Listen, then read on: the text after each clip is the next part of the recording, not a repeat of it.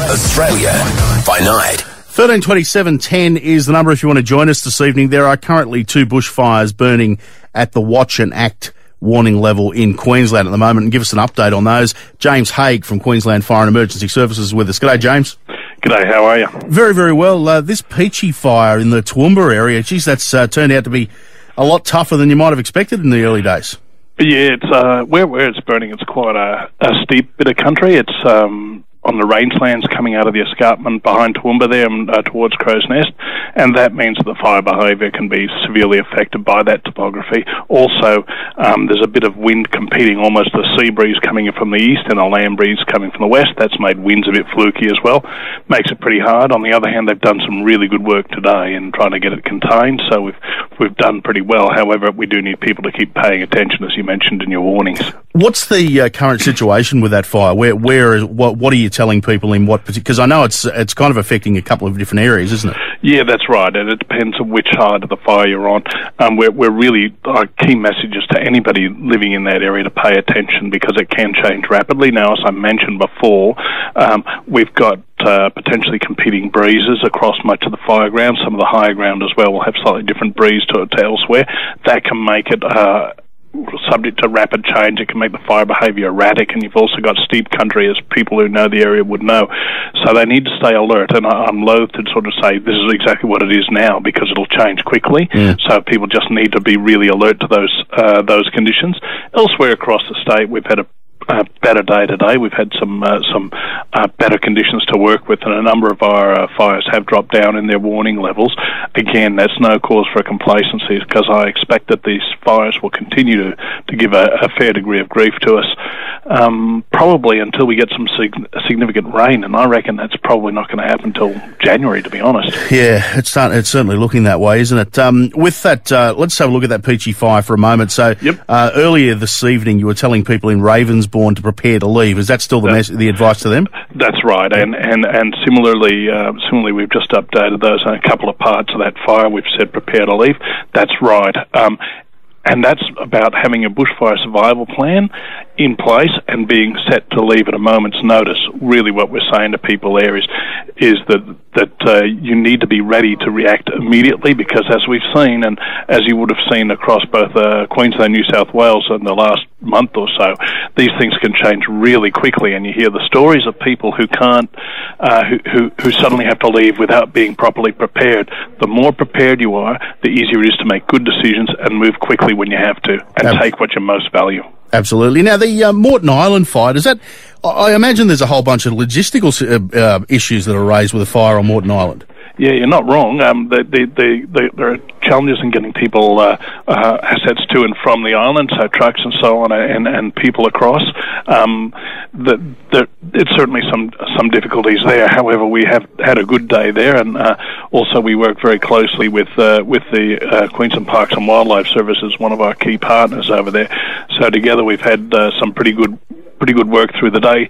The fire is throwing a lot of smoke, so we're getting reports of people experiencing significant smoke right across into Brisbane. But yeah, there's some logistical difficulties. It's also burning lots of Moreton Island has heathy sort of vegetation, and that will continue to throw a lot of smoke and be quite difficult to control.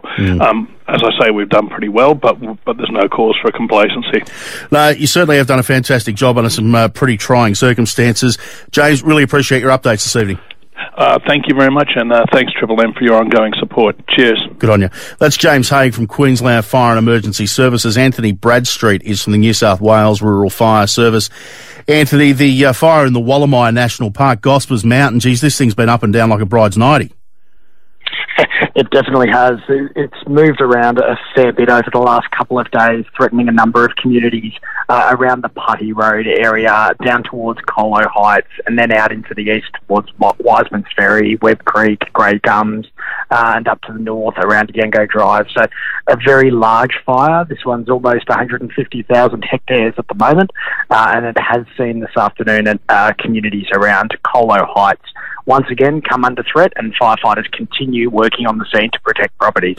Now, there was a concern this afternoon that it may move towards the western parts of the Central Coast tomorrow. Is that still a concern, or have firefighters sort of gotten onto that side of it? Yeah, we have been working for the last few days trying to take advantage of the slight easing in conditions to try to establish a number of containment lines to try to prevent that fire moving too far to the east and to the southeast towards the more populated areas of northern Sydney and the central coast. We are still looking at another very challenging day on Thursday where we will once again see humidity drop, temperatures rise and winds increase. That could see the fire escape out of the current containment lines. However, we're trying to work towards establishing and strengthening those containment lines ahead of those worsening conditions. Now, there were 2 fires at emergency warning level when I had a look this afternoon, but one of those has been downgraded. So you've had a little bit of success on that. I think it's the Rumba Dump fire, wasn't it? Or was it the Mile Creek? Yeah, I think it was actually the Mile Creek fire that's most recently been downgraded. So that's the fire that's burning up in the Richmond Valley. We have seen a slight easing of conditions into the evening around that fire. However, the fire does continue burning through pine plantations towards the town of Woodpori. So we are asking people in that area of Woodpori to continue monitoring the situations and know what they will do if the fire approaches. And you mentioned that Thursday is looking a little bit hairy at this stage. What's the sort of the more medium-term forecast? Because we had that day of catastrophic fire danger rating not that long ago. Are we expecting it to get to that stage again? Look, the challenge we have at the moment in terms of the medium term is we're not hearing from our friends at the Bureau that there is any significant rain events on the forecast. So without a really good drenching of rain across New South Wales, we are looking to see a persistence of this real peaks and troughs of worsening conditions that we've been seeing over the last week. So last Tuesday, seeing the metropolitan areas of Hunter, Sydney and the Illawarra get to that catastrophic level, that was certainly a very high danger period. However, over the last couple of days, we have seen consistently areas of the state sitting at the severe level. Under severe fire conditions, fires are very difficult to control and they do present a significant danger to life and property. So even though we have experienced those catastrophic conditions, we certainly can't downplay the risk that some of the lower fire danger ratings, such as severe or extreme, which we could certainly experience over the coming days and weeks. Well, I guess the message is there, the fire itself doesn't really care what colour you've got on the board, does it? That's exactly right, yeah. And I keep reminding people, some of the significant property loss events that we have experienced in New South Wales over the last couple of decades have been under very high fire danger.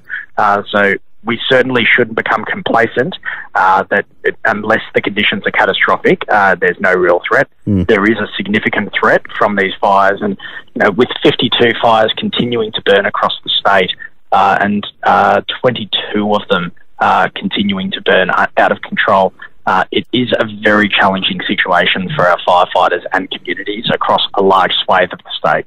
Well, can I take my hat off to the volunteers and fireys right across New South Wales, because that was as high as 80 not that long ago, the number of fires. Absolutely. Yeah, absolutely. Look, there's still over 1,500 firefighters in the field as we speak at the moment. They've done an outstanding job over the last days, weeks, months for many of them who have been fighting some of these really massive fires up north. What we're experiencing at the moment across a number of these fire grounds is we're seeing a number of fires merging. We may even see another fire merge tonight around the Ebor area. And what that's meaning is we have huge amounts of fire front. We have almost 6,000 kilometres of active fire front. Wow. To put that into perspective, it's to Perth and back. That's the amount of fire line that we're having to work to try to establish containment around. So a really significant challenge ahead of us. And like we said earlier, with no rain on the forecast, it is going to be a real challenge. And we're in it for the long haul, working with communities across the state who I know have been in this with us. They've been under very challenging and distressing circumstances for many communities that have been impacted by fires. But we continue to work with them, continue to work with our firefighters from interstate and internationally who have moved into the field, have a number of Canadians and Americans moving into the field from today. So we're certainly thankful for all of their assistance. And hopefully that allows some of our firefighters who have been going for a very long time to have a well-earned rest. Yeah, indeed. Anthony, really appreciate your time. No problems. Thank you. That's Anthony Bradstreet from the New South Wales Rural Fire Service. Just to put that in perspective, so you got 1,500 firefighters, which sounds like a lot of people. But the fire line, the frontage, is from the East Coast to Perth and back. And 1,500 brave men and women are fighting that. Extraordinary.